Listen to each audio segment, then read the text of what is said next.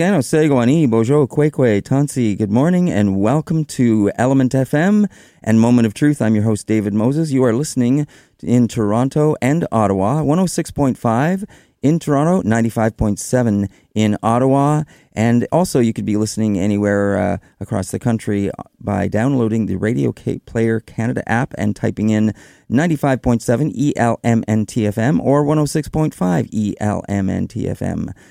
And thanks for listening today. We have a special guest in our studio, and we have the Six Nations elected chief, Ava Hill, who is in the studio and has graciously allowed us about half an hour of her time. We appreciate Ava coming in today. Ava is a Mohawk. She's Wolf Clan. She was first elected in 2013 and then again in 2016.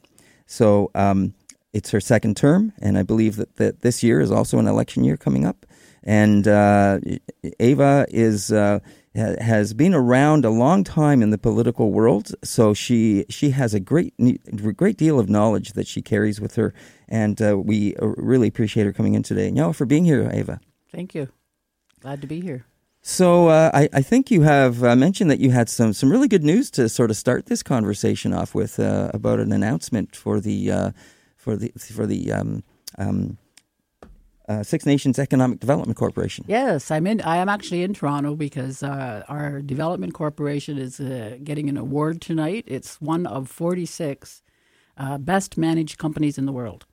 Wow! And they're getting an award tonight. There's going to be a big gala at the Metro Convention Center. So they're doing some fine work. They're doing generating a lot of revenue for our community. They give money back, and that's why we set it up. We wanted to separate the business from the politics. Right. So we got their own development corporation. Matt Jameson is the president CEO, and they've got their own boards, board of directors, board of trustees, and an advisory council, and it's all made up of community members. I'm very familiar with that process. Yeah, that's right. You were there at one time. So they're doing a good job, and they also got an award for 2 years ago from the Canada Council on Aboriginal Business for the Development Corporation of the Year. That was only I think 2 years in. That's great. That's really good to hear. So the way that has been set up is it has a for-profit wing and a not-for-profit side of things, and the way that distributes some of the profits goes back into the community, and some for the community itself in terms of projects, and some for businesses, and some for other projects that can benefit the community. Yeah, they have. Well, even us as council have to apply. Yeah. We were able to get funding from them for a new aerial fire truck. We were able to get some funding from them to help with our water main extensions because we still don't have water lines to all of the houses on the reserve. And then there's other organizations in the community that can apply, but they also have a division, I guess it's called Grassroots, where people like minor hockey can apply or minor baseball. Not individuals can't apply, but there's what we call the grassroots organizations that are always trying to raise money. They can make application too, so it's good, and the more money we make, the more that it can be given back to the community. And they're also using, they manage some of our assets like Chiefswood Park and the United Business Park and the bingo hall. We have our own bingo hall, and they're managing that, so they also use some of that money to upgrade those. And so right now we're doing an upgrade at Chiefswood so that there'll be glamping. Yeah, there's some big changes going on there. Which is glamorous camping. Yeah, that's right. They're building these cute little cabins. Yeah, they even have lofts. They look great. Yeah, it's going to be great. So we're hoping to really build up our tourism because we're right in the tourism area between Niagara Falls and Toronto, close to Hamilton. And so we want to attract more tourism because it is a big industry. So. It sure is, and I'm happy to see that happening. I know that we talked about that when I was sitting on the advisory council and things. We talked about those kind of things coming down the pipe, so it's good to see that happening. Now, you mentioned something else you wanted to sort of talk about, and that was lacrosse. Yes, another big announcement. Right. This is a couple of good weeks. It seems like we're always having good weeks at Six Nations, but last Thursday I was in St. Catharines with the Minister of Science and Sport, Kirsty Duncan. We were at the Ontario Lacrosse Hall of Fame. And she made an announcement, and something that I've been working on for a number of years, ever since Pan Am Games were here in Toronto. And I was wanting to say, we were advocating that lacrosse should be a sport. Absolutely. Played in the Pan Am Games and the Olympics. The Commonwealth Games and eventually the Olympics. And Kevin Sandy and I were here at Pan Am because we were one of the host First Nations at that time, and we were kind of lobbying with some of the other countries. And as a result of that, I became good friends with people from Cayman Islands and St. Vincent, and they're still good friends. And so and then I realized that lacrosse isn't even played in the Canada Games. And I said, wait a minute. I'm lobbying for it for international, and it's not even here. And it's also Canada's national summer sport. Yeah. So Kirsty Duncan, and I met with her over a year ago and started talking to her, talked to Canada Summer Games. I ran into the CEO at an event that was held for the Sports Hall of Fame when the late Gaylord Paulus was inducted in there. So it was advocating with everybody. And so anyway, what has to happen is the feds have to provide money to make sure that each province can put a team in. And that's what the holdup was. So, but last week we were there, and she was happy to announce that lacrosse will be a game played in the Canada Summer Games in 2021. Nice. And it's paid off. So now we're going to keep going on, try and get it internationally. Yeah. And it just happens as well that the Canada Summer Games will be in Niagara region, which is our traditional territory, and we are a partner in the organization of those games. Great. Doug Hamilton is the CEO, and so we're involved in that. So it's exciting news. It's going to be... That's great news. That's great news, Ava. And, you mentioned Kevin Sandy, and I've been trying to get him down here to talk about lacrosse and give that history perspective that not a lot of people understand about, how that is the creator's game. Yeah, and, it is. We also had Six Nations night here for the opening game of the Toronto Rock on December 28th. I got some sponsors. We had 300 tickets, and we had people down here. I was asked to do a land acknowledgement at the beginning of the game and to drop the ball. And we brought in our little tykes from Six Nations Minor Lacrosse, and Nice. they played at the halftime. It was great because they were playing in the Scotiabank Arena. It was so exciting for them. And Georgia Swarm was playing the Rock, and of course we've got Randy Stotts and I think it's Brendan Bomberry who play for the Swarm. They're from Six Nations, and on our rock star, Johnny Paulus, plays for the Toronto Rock. So Six Nations was cheering, and all the fans were cheering for both teams that night. And we had some sponsors that helped us get tickets and bring a lot of the kids in. So it's a creator's game. It's really, really grown. Yeah, and I really want to, if we can, share that information about it as the creator's game and as it came to Six Nations, and it is from the Six Nations. And so I think people need to know that history. Yeah, and Kevin is pretty busy right now. I know he's he is. the CEO of the North American Exactly. Indigenous Games, which are taking place next year. Yeah, he's traveling quite a bit. Every time I talk to him, he's between destinations and things. So, and him and I are working on another issue internationally with the Commonwealth Games International Federation. I had a Skype with a CEO of that last year because we went to the games in Australia last year at the Gold Coast at the invitation of Canada Commonwealth Games, and we took part in an Indigenous welcoming ceremony down there. And David Gruvenberg, who is the CEO, is very interested in reconciliation with Indigenous people, and when we were in Australia, the Indigenous people were involved, and they had a whole reconciliation action plan. So what we're working on now is getting a global declaration on truth and reconciliation with Indigenous people through sports. Yeah. And we're hoping to have a meeting at Six Nations, and I'm working with Mr. Gruvenberg, and we got to get some funding to get that in place, and he's going to invite people from the different Commonwealth countries to come in. That's a great idea, and just on a sort of a smaller scale, I through a story I did got introduced to an organization in Oakville. And I know there's more than one of these now, but there's an organization that does that similarly through hockey. Oh, yeah. It actually partners with Attawapiskat, and brings students and youth from Attawapiskat down to Ontario and Oakville to play on the same team with I saw youth. something about that. Yeah, and so I know there's another organization that does something similar to that. So, and that, I thought, wow, what a great way to, as you mentioned, truth and reconciliation, to build that relationship up, get kids talking. Sports, hockey, they know the sport, they know the players, so it's a great way for them to start and giving them a base to talk. No, I think sports is so important for kids. We got to keep them busy, and that's why, and we're always struggling to get funding for sports too, and for recreation, because the government doesn't really have funding for that. And so we got to keep those kids busy from when they're little and get them on the right track. There's so many social issues that are going on, and we're trying to help them as much as we can.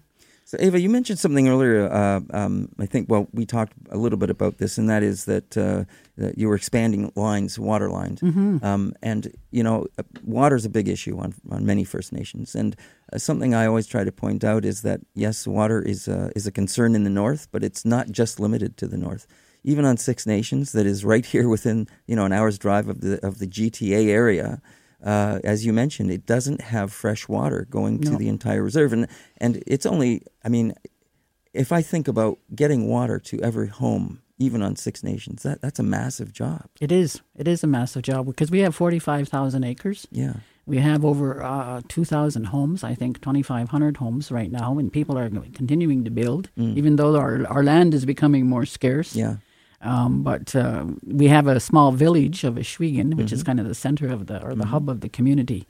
There was water there. There was water lines there, but we had to clean out those water mains, and it's it was only like 9% of the community that was getting water. And just after I became chief in 2014, we had the grand opening. It took us many, many years to get funding to get a new water treatment plant. So now we've got a state-of-the-art plant. It cost us $42 million. We got some from the federal government, because they have that fiduciary responsibility. But in order to finish it, we were forced to go get a loan of $12 million, which we're still paying back. And when they do that, and I always say this at chiefs meetings, is if you're going to get rid of or help improve the water and get rid of these boil water advisories, it's not just putting a water treatment plant on the reserve and then leaving. Because we're having issues now with the operation and maintenance dollars. That has to be there. It's a continuous struggle for us, with the government to make sure that we have those O&M dollars. But you also need the infrastructure, the piping, to go from the plant to the homes. Exactly. What good is it doing if it's just sitting there and you don't have the piping? Yeah. So we were able to hook it up to the 9%, and then so we've been struggling trying to get more funding, and. Last year, Jane Philpott, who was then the Minister of Indigenous Services, did come down and announce that they were going to give us $10 million to start extending the water lines, particularly to some of the schools, because they're still federal schools. So that was happening last year, and so we did expand it. That's phase one. We expanded it to the schools, and we're getting some money also to expand it down to the business park that we're trying to develop. But there's still a lot of people that are not hooked up. So the next phase, we just now got some money from the Development Corporation to do a design for the next phase, because there's still our road has lines, there's a boundary lines, and then there's 6 lines where people live on. So we still got 2 or 3 more lines and a lot of places to do yet. So it's still a struggle to try and get money. And so those people that are not are either using dug wells or drilled wells, some which are contaminated, and so they're forced to go to our public works department in the village, and they have big tanks, so they have to basically draw water, fill up the tanks, and take it back and put it in holding tanks or cisterns or something. So, there's still we still have a problem. The water that's coming from the water treatment plant is good. We just had a report on that the other day from someone because we are doing testing. So, but there's still a lot of people that are not hooked up yet. So that's. Got to keep looking for that money. What would you estimate, roughly, or a guesstimate, of what it would take to finish getting the water lines set up to the entire community? Probably, we had $10 million to do part of it, so probably I think we got about 4 phases, so probably another close to $100 million. Wow. It was to do the whole reserve. The estimate was $100 million about 10 years ago. So. Right. Yeah. Of course, it's going up every year. The one of the good things too that our community really appreciated was if you go there now, you can see where the line is because there's fire hydrants every little way, and so it's helping with the fire protection. Yeah. But the company that also put the lines in is our company. We have a partnership with Aecon. Yeah. It's called A6N, and that comes under the Development Corporation too. And they had the contract to put that water line in, and they were employing our people. Yeah. About 90% of the people that were working there, even including the flagmen. I found out how much they made. I said, I think I'm going to be a flagman. And so they, it was really good. Like, traffic was disrupted, but people appreciated the fact that water lines were going in, but also when they saw our own people working there. So it was created a lot of jobs. Oh, when you say traffic was interrupted, it makes me think of another issue, and that is, right around the village where it gets very congested at times. Is there any going to be anything, any thought about putting in lights or some kind of controlling of traffic around there? Well, there are lights right in the village. Oh, yeah, right at the corner. Right at the corner, yeah. But yeah, it does get congested. It's getting busy there. It is. And when we're having trouble with the lines, we get lines painted on and they seem to disappear quickly. So that's another thing we're working on. So it was chaos in the village there a couple of years ago because we were cleaning up the water mains there. Now, something coming up in the next little while, which is always exciting for the community, is Community Awareness Week, which is there's always a parade, there's always a lot of excitement, and specifically on that at the end of that week is Bread and Cheese Day. And I'm wondering if you can explain to people who may not know what Bread and Cheese Day is. It's not to be confused with wine and cheese. That's what some people think. What it is because we were allies to the British during Queen Victoria's era. She granted us gifts on her birthday every year, which is, of course, May 24th, Victoria Day. And so we were getting gifts. I think we were getting blankets. And then over the years, from as long as I can remember, of course, we don't get gifts from her anymore, but the elected council started handing out bread and cheese. A big, the council goes there, we buy it. People always ask me how much it is, and I never remember. But it's enough to feed a lot of people. Yes, right. But we buy loaves and loaves of bread and big bricks of cheese. And the elected council and the chief and some of the volunteer and the community members go to the arena in the morning, 8 o'clock in the morning, and cut it up. Cut the bread up. We get a loaf. We'll cut about 5 big slices, and we cut up the cheese. And we laugh because this year's election year, so everybody can get more than one piece. But so then we, and as you said, that there's a big event in our community. There's games for the kids. There's ball games. There's rides. There's vendors, and then we have a big parade. And then people line up, and a lot of the people that don't live in our community come home for Bread and Cheese weekend. And I know visitors show up as well. Well, we invite everybody. Yeah, everywhere I go, I invite people to come and get bread and cheese. And so they line up right at noon. Yep. I always have to make It's on the Monday, yeah? It's on a Monday. Yep. It's always the same day, Victoria Day. And right at noon, people are lined up all the way out to the road. And I have to make a speech. So it's always the shortest speech I ever make because people want to get through and get their bread. And then they come through, and the elders are sitting at one end, and we serve them first. And then once the line comes through, the elders get up and come the opposite way to try and get more pieces. But it's a fun. But leading up to that, we do have Community Awareness Week. And that's where all of our departments will set up barbecues and just make the community more aware of the services that they have to offer. And it's not just limited to our departments. It's any businesses in the community. And it's the fun. Some of them have games, and some of them have tug-of-wars. And one year we had bed race, and it was a hockey team was playing the ball team, and the firemen play baseball against the police. So it's a really good event. It really brings the community together, and it's getting bigger and bigger. It leads into bread and cheese, and I think it even kind of carries on a little bit after now because it's getting so huge. Yeah, and it is when you say a week, it's a week long of all kinds of things that happen, and organizations have lots of things going on. Free barbecues. Yeah, but very awareness building as well. Lots of those kind of things that are happening in there. I remember actually one year I had to participate in the wagon race. Oh, did you? Yeah. I was in a tug-of-war once. Oh, my God. Yeah. That was scary, though, right? Riding those wagons. I thought we were going over, But the other thing that I wanted to mention about that particular week and Bread and Cheese, the number of people that come through for Bread and Cheese. Yeah. It's, for people that don't understand, when you say it's a big event, did I hear a number like 10,000? Oh, more than that, I think, yeah.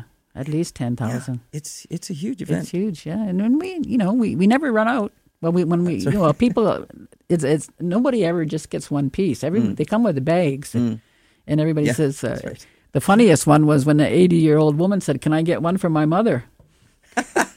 But everybody wants 2 or 3 pieces, eh? And then they'll go through and run out and come in another line. So we just say, just give them whatever they want. And keep the line moving. And they have it down to a real art now. Oh, because, yeah. Man, they move people through real fast. Yep. Yeah. It's over with by 12:30. That's right. Do they still have Miss Bread and Cheese? No. No, okay. We actually, that was the name we gave to Nina Burnham, our former counselor, because she was kind of the organizer. Okay. And my daughter started calling her that, actually, Miss Bread and Cheese. So we had a little coat made with it, and it had her name embroidered on it. But we lost Nina a few years ago. Mm-hmm. But Steve Williams, who's a former chief, he likes to think he's Mr. Bread and Cheese, because now he kind of takes over trying to organize, telling people what to do and how to cut the cheese and everything. Right. So, we go along with him. And it's his day. He feels like he's Mr. Bread and Cheese. So. That's great. We have to take a break, Ava, so we'll be right back on Moment of Truth and Element FM with elected Chief Ava Hill from Six Nations right after this. Welcome back to Moment of Truth and Element FM. I'm your host, David Moses. You're listening in Toronto and Ottawa, and also anywhere across the country if you've downloaded the Radio Player Canada app. 95.7 in Ottawa, 106.5 in Toronto. Our guest today is elected Chief for the Six Nations, Ava Hill, of the Six Nations of the Grand River Territory, and it's a pleasure to have her here with us. And we've been talking about a number of things that happen on Six Nations. Of course, Six Nations, it's the largest populated reserve in Canada with about 25,000 members. 27,000. 27 now, and about 15 on reserve. Yeah, about that. Yeah, 15 to 16,000 living in the community. And, of course, other members right across the globe in many parts of the world that have made their mark in different parts of the country and around the world. And some very influential people have come out of Six Nations as well. Mm-hmm. Robbie Robertson comes to mind, of course. Robbie. Robbie actually, I don't know if you knew that, is getting a Lifetime Achievement Award from the Canadian Music Broadcasting Association next month. Yeah. So we look forward to that, as well as Tom Longboat, great long-distance runner. Yeah, and we have a Tom Longboat run every year, June 4th. Anybody wants to come. Yep. Graham Greene. Graham Greene, yeah. He was nominated for Best Supporting Actor in Dances with Wolves. Yep. He lives in Stratford now, I think. Oh, does he? Yeah, he performs up there every now and again. Yeah. Who else can we mention? Stan Jonathan. He played for the Boston Bruins. Right. And we now have Brandon Montour, who plays for Buffalo Sabres. Yeah, yeah. We've got Derek Miller, who is a Juno Award winner. Murray Porter, who's a Juno Award winner. Murray lives in BC right now. And we've had him and Elaine both on the show, as well as Derek recently. Yep, and we have Santi Smith. Mm-hmm. She just got made the chancellor at McMaster University. Isn't that great? Yeah. She has her own dance theater, the Kahawi Dance Theater. Yep. So, quite a few people. Got quite a few people. So, Ava, you wanted to talk about a couple of other things that were going on. One of them, which is Save the Evidence. Yeah. What in this is part of the residential school campaign. We have there was a residential school located in the city of Brantford. It's on reserve land, but it's within the confines of the city. It was called the Mohawk Institute. And it was open for over 150 years. Mm. And I remember when I was a young person that kids were still going there, because it only closed in the late 70s, or early 70s, I guess, is when it closed. And the Woodland Cultural Center is up there right beside it. It has a museum, and we were using the facility for office space. We were leasing it out. I think you had an office in there at one time, didn't you? Oh, I did. And in fact, I can give you a piece of history from my time in there. I was on the second floor, and above me was language. Yeah. And they had to eventually move because the flooding, when it rained, we used to have to always run up and put buckets down. Yeah. And I think that the only saving grace was that it was such an old building and so well built that the roof didn't collapse. I know part of it did eventually, and they had to move out of there. Yep. And eventually the water started coming into my office space on the second floor. So it was coming through the floor, running down the pipes, into the lights. And, you're right. It was an old building. So the staff at the Cultural Center who were looking after it, and it's an asset of our community, came to our council and they said, what do you want us to do with it? Mm-hmm. it's falling apart. The roof is leaking, the inside, and so we tasked them to go and ask the community.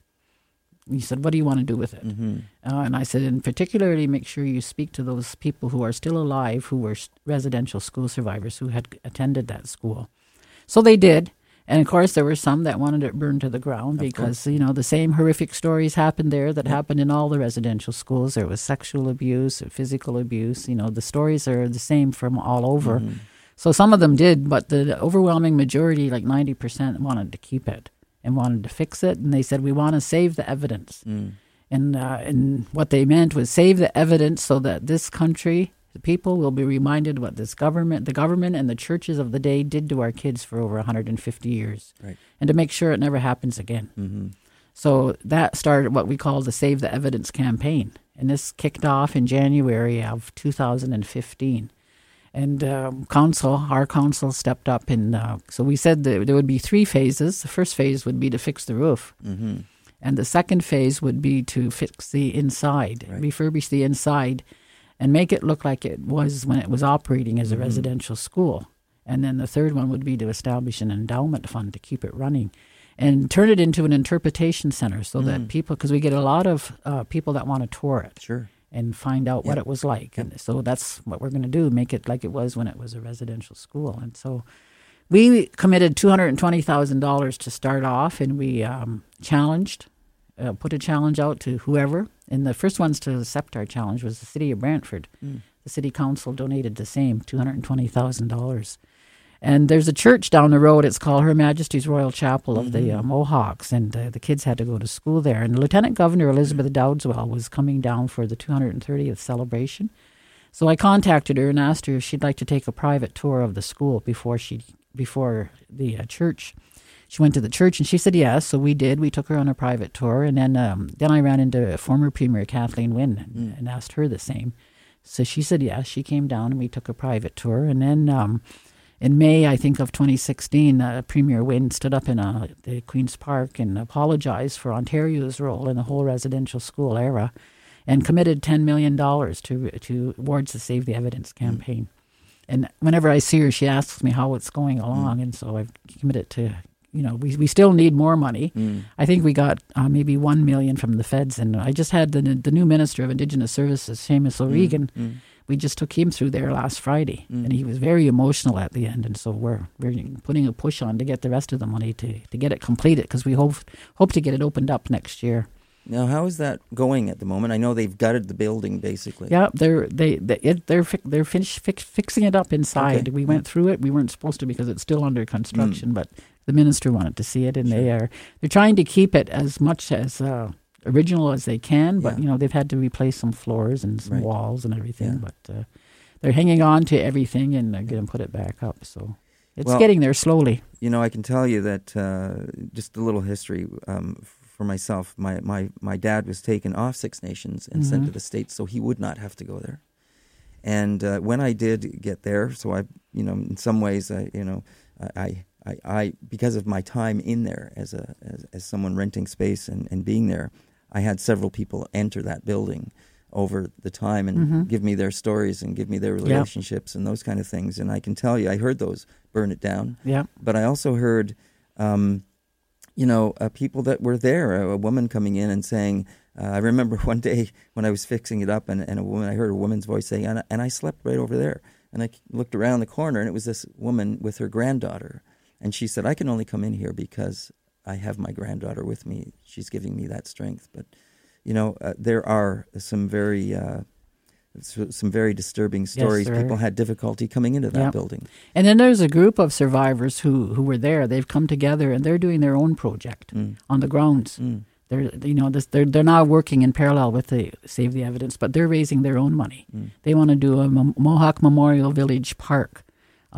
Just as you drive in on the grounds there, they've got a sign. That's what they've got now. But they're raising their own money. So anybody wants to help them guys, it's their project. It's part of their healing. Now they're starting to talk about what happened to them when they were in there. And so I try to support them as much as I can. There's an architect firm here in Toronto, I think it's called Hazel Architects or something, and they were even held a little fundraiser here for them. They met them at a conference. So, they're trying to raise that money. They need $200,000 too to finish that. And, it's, as I said, it's part of their healing, so I'm really trying to help them. Now, of course, you have Six Nations members living in the Toronto area and then throughout this area, in Ottawa area. And you mentioned earlier that you always have monthly updates that people can go to if they want to check out sixnations.ca. I think it is that they can go and see your updates. Every month I go on our local radio station, CKRZ, and give an update. And then I also do a YouTube taping. And it's, you're right, they can go on our website, www.sixnations.ca. And I was just in Vancouver visiting some friends, and we were watching it. So, you can tune in there, and I do that every month. And then we have counselors or staff that will do fourth Friday of every month. So we have a few minutes left, Ava. Do you want to talk about Queen's Park? Or just one of the things that we do, and I try to, really teach our younger staff is the importance of networking and establishing relationships. And I think it's so important to do that advocacy work and that lobbying work with the politicians. Like in March, a couple of years ago, shortly after the Liberals got in, we took all of our our staff, our senior staff, and all of our councillors to Parliament Hill. And we met with about 30 different MPs and ministers. And just recently, we were at Queen's Park, March 5th. We had Six Nations Day at Queen's Park. We had actually a day and a half. And I met with about 6 or 7 of the new cabinet ministers in the Ford government, and we split up into teams. We take our directors and our councillors, and we met with them, and we had a meet and greet breakfast. We met with all the leaders. Andrew Horvath was there, and the Liberal leader, John Fraser, and even Mike Schreiner from the Green Party. He was there, and he said his whole caucus was there, 100%, because he's only one of them, But it was great, and Minister Greg Rickford was there, who is he's interesting. Minister Rickford's parents are actually buried in our community. Oh, wow. They were preachers at one of the church there, and so he's got that connection to Six Nations. So, and I think it's important to establish those relationships, because we have to work with whichever government is there, and so. And that's one of the things. And I like to bring our staff because they're the ones that are going to follow up and take over. They're all younger. And, I teach them the importance of networking. And so that's one of the things we did. And it's good. Any final words just before we go? We got about a minute left. No, just that, we're having to people out in the community who may be from Six Nations, if you're listening. There's a couple of things going on in our community. We're having an election this year, and there are people, we're looking at revising the election code. So if you're wanted to vote on the new code, make sure you come home, because we're going to vote on it on Bread and Cheese Day. And one other thing that's happening is this whole Bill S3 that the government has established. This is a membership bill. It came out of a court case in Quebec called the Deschanel case, where they're going to go back to the 1870s, where people can get reinstated to our membership list. And if our membership directors projecting that if everybody applied that could get reinstated, it could add 70,000 more people to our membership list. Wow. And we, of course, don't have the resources, nor the space, nor the land. Yeah. So what we're doing is we're saying it should be, and this will be determined by Indigenous Services, but we're saying we will decide. We want to decide who will be on our membership list. So we're working on developing our own code. The staff are still finalizing it. It'll go out to community members, and we're going to vote on that. It's going to be a couple of votes, and they're working on voting online. So if you're not living in the community, you can go on our website. You can get a copy of the code and follow the instructions about how you can vote online on us doing our own code. Okay.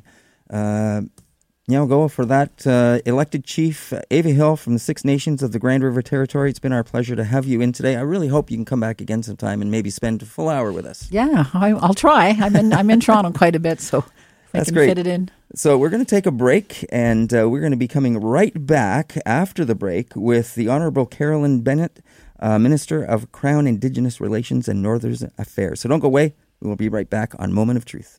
Welcome back to Element FM. You're listening in Toronto and Ottawa, 106.5 in Toronto and 95.7 in Ottawa. We'd like to very much welcome the Right Honourable Carolyn Bennett, Minister of Crown Indigenous Relations, who is on the phone from the nation's capital. Minister Bennett, thank you very much for joining us. Thank you. Now, there's a number of things that are happening in and around Capitol Hill, and I know that we want to talk about the budget, and in particular, Chapter 3 of that of the budget, advancing reconciliation. Some of the things that are important and that you may want to highlight coming out of that. There's a couple of other questions I would like to ask you before we get there, if you don't mind, though. One of them is that, could you describe the difference for our listeners between your role as the Crown Indigenous Relations Minister and that of Seamus O'Regan, the Indigenous Services Minister? Well, that's a great question, and I think it's really important that your listeners understand that really 22 years ago, the Royal Commission on Aboriginal Peoples recommended that that department that was Indian and Northern Affairs be taken down and two new departments be put in its place. One would be the ongoing relationship with First Nations, Inuit, and Métis, so that's now Crown Indigenous Relations, and the other would be the Indigenous Services, or the health, education, those services to First Nations, Inuit, and Métis, but under the understanding that eventually that department would no longer be necessary. So at the time that the Prime Minister made that decision, even there on the steps of Rideau Hall, he was saying that eventually the Services Department would no longer be necessary, as nations and Indigenous governments would deliver those services themselves. And so that's really speaks to my role in the Crown Indigenous file, which means my job is to help us get there faster, accelerate the role to the path to self-determination. And it means that money that was in last year's budget around reconstituting nations, getting whether it's the Mi'kmaq Nation or the Anishinaabe Nation coming together in a as a nation and as a government, and then supporting their path to having their own governance and their own ability to pass their laws and deliver the services to their people and manage their land. So that is why Minister O'Regan and I work very, very closely together. But it's an exciting time where we can see as more and more Indian Act bands are coming together to really assert their jurisdiction on language, on their fishery, on child and family services, on education, that we can really see that there is huge momentum for people to get out from under the Indian Act, which is pretty well what the Services Department did, was just enforce the Indian Act. So then how do you guys work together? You just mentioned that you work closely. How is it that you do work together? What is it that you guys help to facilitate? Well, as we work with individual nations, individual First Nations, but on things like the North, things like Métis, we are in sort of constant contact. Our departments are in constant contact, because I think, David, you know that First Nations, Inuit, Métis, and Canadians don't really care which department it is. They just want us to get it done. And so that becomes really important, but also with all other ministers, because as you know, in the mandate letter to all ministers, we are committed to a new relationship, which is on the recognition of rights, respect, cooperation, and partnership.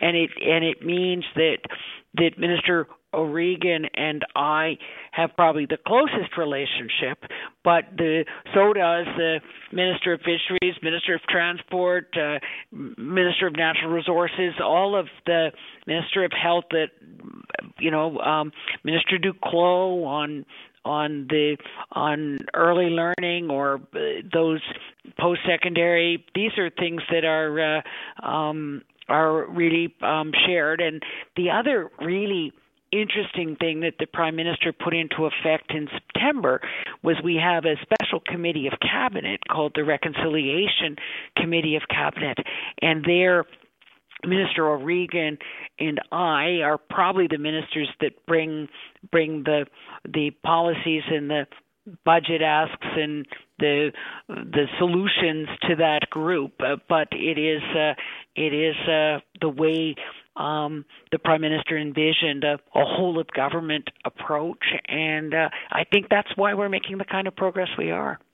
Well, speaking of progress and getting things done, as you mentioned, what are the things that you're getting done within this budget, and some of the highlights that are being brought forward through specifically Chapter 3, Advancing Reconciliation?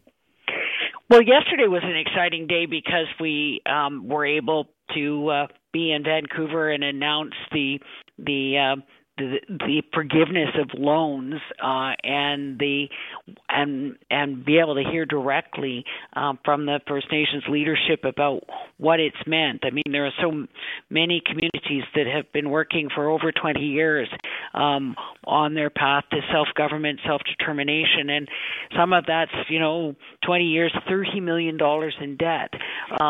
But for us to be able to forgive those loans and repay back the ones that had been repaid to us means that kind of money will go back into their communities to do the kinds of things they need on their governance, infrastructure, and quality of life for their people. So I think that was very exciting, as well as the communities that have already achieved self-government, that they were very excited by the announcement in the budget that we now have been able to approve a new fiscal arrangement for those communities, such that they will be dealt with nation to nation, government to government, with to fully fund their governments and be able for them to write their laws and move forward in a way that they now had spent the last 2 years negotiating with us, and they are very happy. As you can imagine, David, that as we want all Indian Act bands to be able to get out from under the Indian Act, it's very, very important that the ones who have already achieved self-government, like the Niska or Gwich'in, Klito, that those nations that work so hard, we need them to feel that they're being treated fairly, and both in a fiscal way, but also in a government-to-government way, and in order to encourage other First Nations to do the hard work on the path to self-determination. But no, it's really worth it, because those nations that are self-governing are clearly achieving better health, education, and economic outcomes. And so it is a matter of rights recognition, but it's also a matter of much better outcomes. Now, some of the things that you've addressed there concerning moving these things forward and getting people out from under the Indian Act, some of the recommendations of the calls to action from the Truth and Reconciliation that are addressed in this budget. What can you tell us about those things? Well, obviously, the National Council for Reconciliation was one of the important, four of the important calls to action, which will be an oversight body to make sure that Canada is making progress, and to be able to measure that progress as we go forward. One of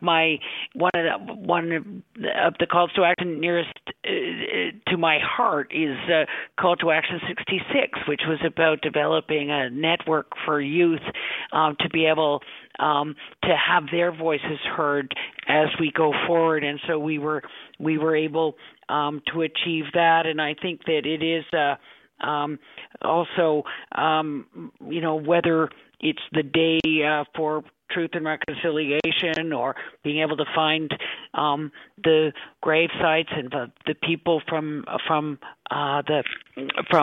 residential schools. That these all have been incredibly important as we went forward. But obviously that it is today, as we are debating the legislation C-92 on child and family services, that the first 5 calls to action were about children, and the really importance of taking down the industry that was really about child protection and moving it into what is more founded on the rights and well-being of Indigenous children and youth, that they should be able to be raised proud of who they are and with that dignity and the secure personal cultural identity that becomes resilience and self-esteem. And it is, I think, very exciting to see that piece of legislation going forward, as well as the legislation on protecting and revitalizing Indigenous languages. That all of these things are going forward. So as we look at the progress, both on over half of the Indian Act bands now being at tables, wanting to assert their jurisdiction in various areas, but also closing the gaps in health and education, and whether it's the TB strategy or a suicide strategy, those things, that it is also the pieces of legislation that really reflect the priorities of our partners in First Nations, Inuit, Métis. These are the things that we've been hearing, and these are the things that are going forward both in the budget and in legislation. Now, you mentioned children quite a bit in there, and I wanted to ask you about one of the things highlighted in here is Jordan's Principle, and that I know has been that was something that is supposed to have and help Indigenous youth and children have access to health services. I know that initially when that was brought out, it was difficult for people to access the money for that. How is that being addressed? Well, I think that again, that Jordan's Principle is a huge success story. I mean, when we formed government, 0 cases had been approved in the Jordan's Principle. Now thousands of children. It used to be just if there was a squabble between the province and the feds, and if it was multiple disabilities, if for children on reserve. Now Jordan's Principle applies to all, First Nations children on and off reserve, even with one disability, particularly mental health, and also there doesn't have to be a squabble. We just want those children and those families to get the services they need, and so I think that this has been an overwhelming success just by changing the mindset and saying that these children need to be able to access what they need when they need it, and that's what's now happening with the First Nations Inuit Health Branch. Now, one of the other things mentioned in here is taxation, some kind of implementation of taxation. I know taxation is a bit of a hot button for many Indigenous people. How and why and how are you addressing that? Well, I think that as most Canadians don't understand it, if when nations are able to get out from under the Indian Act, then they can begin the kind of developments and economic development that is good for their community. So if you think of Kelowna and the West Bank First Nation, very, very successful band on the Okanagan, on Lake Okanagan, they have been able to put in place many subdivisions, many communities, and it isn't only for people from their community, non-Indigenous people live there and then pay taxes to the band. I see. And so that's, when people are on the First Nations Land Management Act, or the way they progress to be able to have that authority to be able to levy taxes on their land. And people, I think many people, you brought up that many Canadians don't understand that this whole treaty process varies across province and from east to west. There's a huge difference in how those treaties were put together and how they're represented and what the obligations are for government in them. Yeah, and I think so that there's modern treaties and that we are negotiating. And again, those are some of the self-governing nations that mainly in British Columbia and Yukon and Northwest Territories. The number of treaties 1 to 11, from northwestern Ontario to Alberta, those treaty lands that were based on peace and friendship and to the depth of the plow. Those things are now beginning to think about treaty governance and how again they could make sure that their relationship with Canada was based on the original spirit and intent of those treaties, that we would share the land fairly. And David, that didn't happen. So again, as we move on things like resource revenue sharing and the kind of opportunities for forestry and mines and fish, this is going to be really, I think, realizing the spirit and intent of the treaties as to what actually was the original deal. Mm. Now, with everything that is mentioned in the budget about what you're hoping to work on, from the very start of this chapter 3, it talks about clean, fresh water and overcrowding, crowded homes and unsafe communities, those kind of things. From there right down to the back end where you're talking about helping entrepreneurs and you talk about helping children and improving a lot of things for Indigenous people and communities, which in many cases, one could say they should have been done some time ago.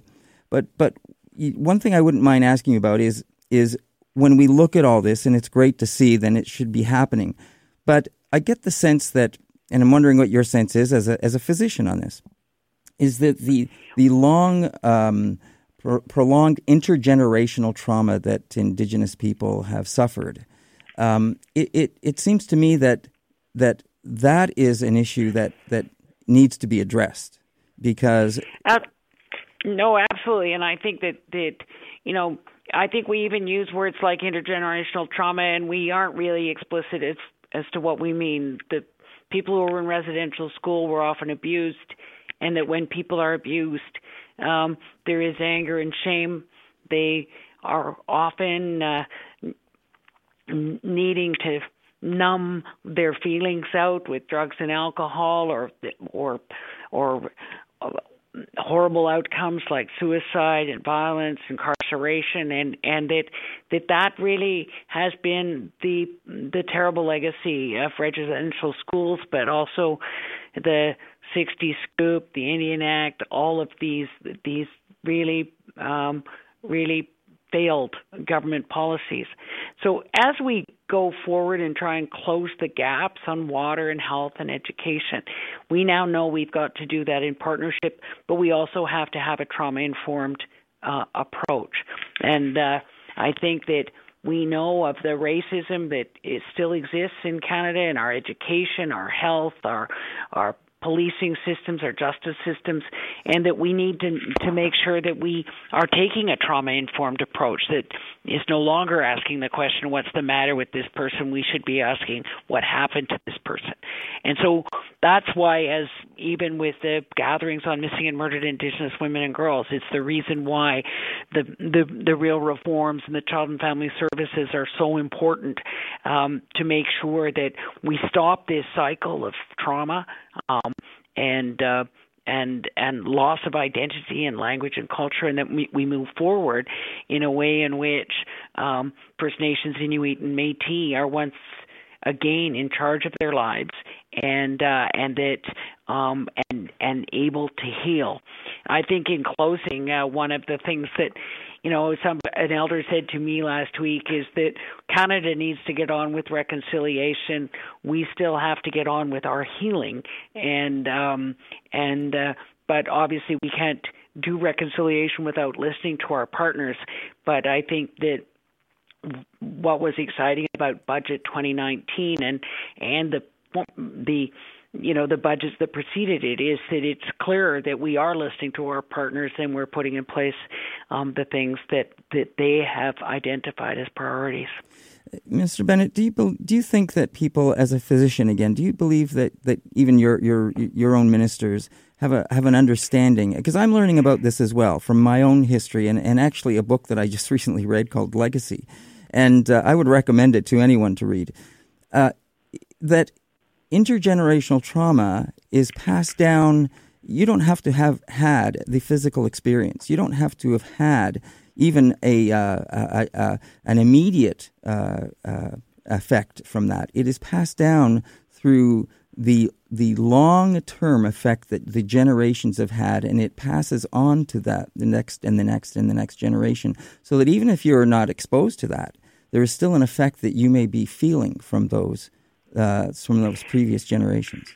Well, I think we're learning a lot about the epigenetics around trauma, but also the fact that